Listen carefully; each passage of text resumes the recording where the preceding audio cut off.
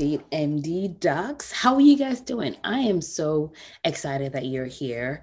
I'm not sure when you're going to be listening to this episode, but whenever you are, I hope that your week has been going well. Mine has been going fantastic. I took some time off to spend some time with my kids and family and just chill and relax. And I wanted to spend a couple of minutes talking with you guys today, and hence this podcast that I'm recording, or video if you're listening or if you're watching. But, anyways, thank you for those that are watching for the first time or listening for the first time. I'm Dr. Latifat. I'm a GI doc, and I also help women physicians have money because my goal is that you, yes, you will have money and you will be able to curate the kind of life that you want. For today, I wanted to speak with us about this topic that I think is super important. I know. It is important though. So I wanted to talk about some of the myths that is affecting your money life today. As someone that struggled a lot with her finances because no one taught me how to do money, I ignored my finances. I had so much shame about it. I ignored a lot of things. And when I finally decided to start paying attention to my money, I realized that the spaces that existed were not really made with me in mind. So that's why I created Money Fit MD, so I could impact you, impact me, and we could all just create a generation of women physicians that are embracing their badassedness. Is that a word? I don't know. Right? That are just completely in their badass, because we already are badass. And the goal is that our money isn't standing in the way of us creating the life that we want. So for today, I have this myth that I wanted to talk to you guys about. You may ask me why this is important. Listen, if you spend any time at all in medicine, you know that one, there is a lot of inequality when it comes to our pay scale, right? That happens with gender, that happens with race and ethnicity. And the goal is that we fix that. It's as simple as that. We need every woman physician having money, because ultimately when we do, we practice medicine in a way that's different. We make decisions in ways that are different. And we also enjoy our lives a lot more, and we burn out less. And I don't know about you, but I want you to not burn out. Anyways, so part of the myths that I'm talking about today are kind of the things that I experienced, and also some of the things that I've noticed as I work with women physicians. Initially, I thought I was the only person that felt that way, but the more I actually talk to people, these are so common. And ultimately, in order for us to do the things that we want to do, in order for us to fix the money issues that we want to fix, we have to go deeper beneath the surface, right? Because money is ultimately 20% math, but there's 80% that's behavioral, that's psychological, that has to do with how we think about money.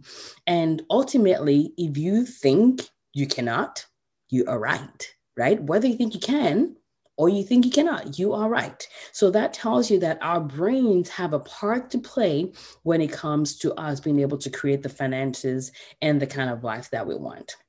So back to the myths that we're talking about today. So the first one is this: I am a doctor. I'm not a financial person. Yes, completely me. Because ultimately, I don't know about you, but my goal was to be a GI doc and be fantastic at what I do, period.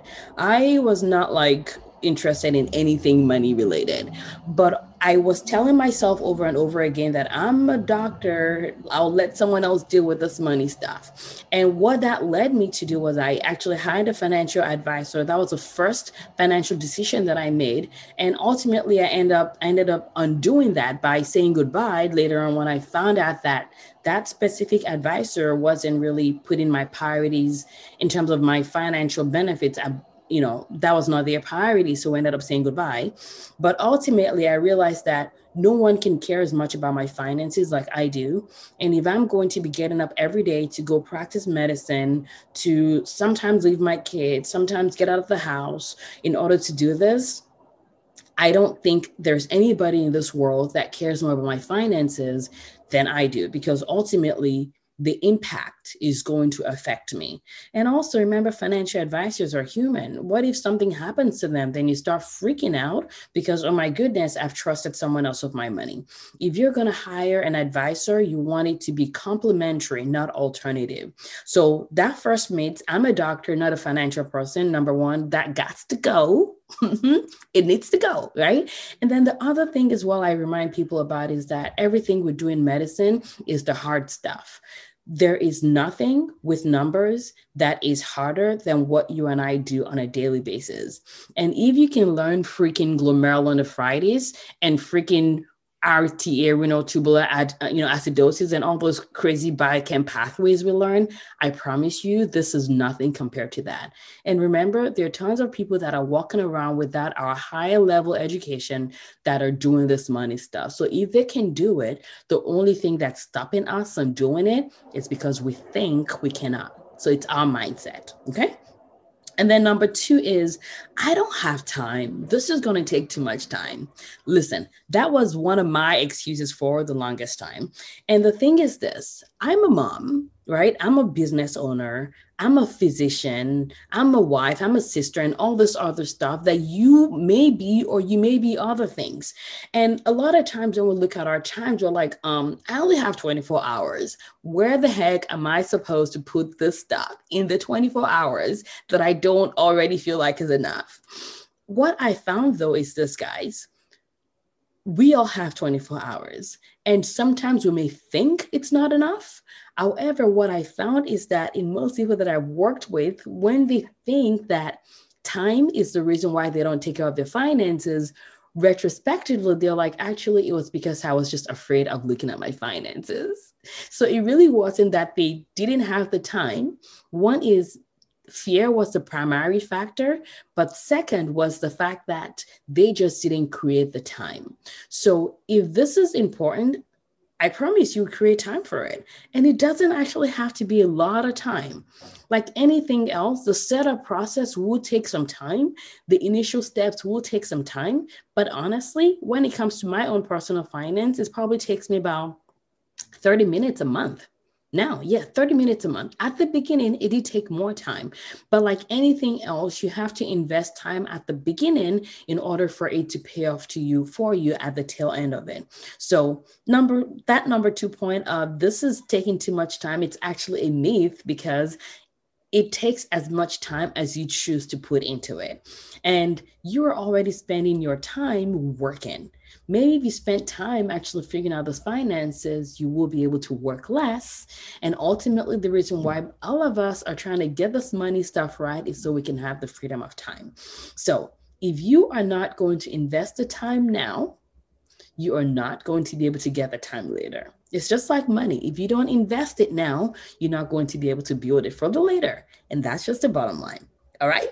So on to number 3. I kind of cheated about number 3 a little bit, but it's a fact that it is complicated. Right? I thought the stuff was hard. That was what I thought as well. But the thing is this, it's that picture that we are painting ourselves. Is that story that we're telling ourselves over and over again that, oh my goodness, this stuff is hard. This stuff is complicated. I'm never going to get it right. It's the same way, I look at my kids. Sometimes they're afraid of the dark, right? They're afraid of the closet. Like there's a monster in the closet. There's a monster in the closet. But the thing though is, the reason why they think there's a monster is because their brain, they're making a story about a monster in the closet. But until they actually look at the closet, like inside, they're like, actually, there are no monsters here. And that's the same thing when it comes to money. People think it's hard, it's complicated. And then once they actually breathe into it and find a story that makes them actually go towards it and not away from it, they're like, I cannot believe that I thought the stuff was hard. That's exactly the story that happened with me. And I hear this over and over and over again from a lot of the women physicians that I work with. It's one of those things. If you never start, it's not going to get easier, right? It's like trying to become a physician and going, oh my God, med school is so hard. I'm never going to start it. The funny thing is med school never got easier. We just learned how to study different. We just learned how to develop that part of our brain better so that everything became easy. So the bottom line is this. Money is not hard. It's not complicated. We may think it is because of the story that we've told ourselves and the fear that we have, but the only way to make it easier is for you to actually start looking at it. And I promise you, it's going to be easier and easier and easier. All right. So that's what I have for number 3. And then I'm going to go for number 4, which is I have too much debt. I hear that a lot, right? And what happens is for most of us, we went into medicine, we did the whole med school stuff, and we're ending up with like multiple 6 figures in debt.